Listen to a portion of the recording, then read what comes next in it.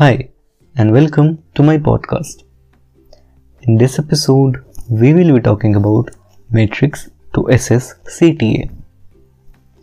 CTA, or call to action, is a marketing term for any device designed to prompt an immediate response or encourage a quick sale.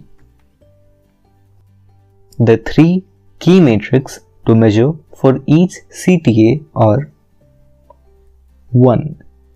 Click-through rate, a measure of what portion of the people who see your CTA on your blog, in an email or social media click on it.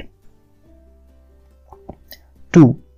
Clicks to submission, of all those who click on the CTA to reach a landing page, how many submit the landing page form and enter your lead nurturing program.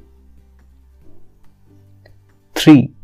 Views to submission, what percentage of people who see a CTA end up converting into a lead.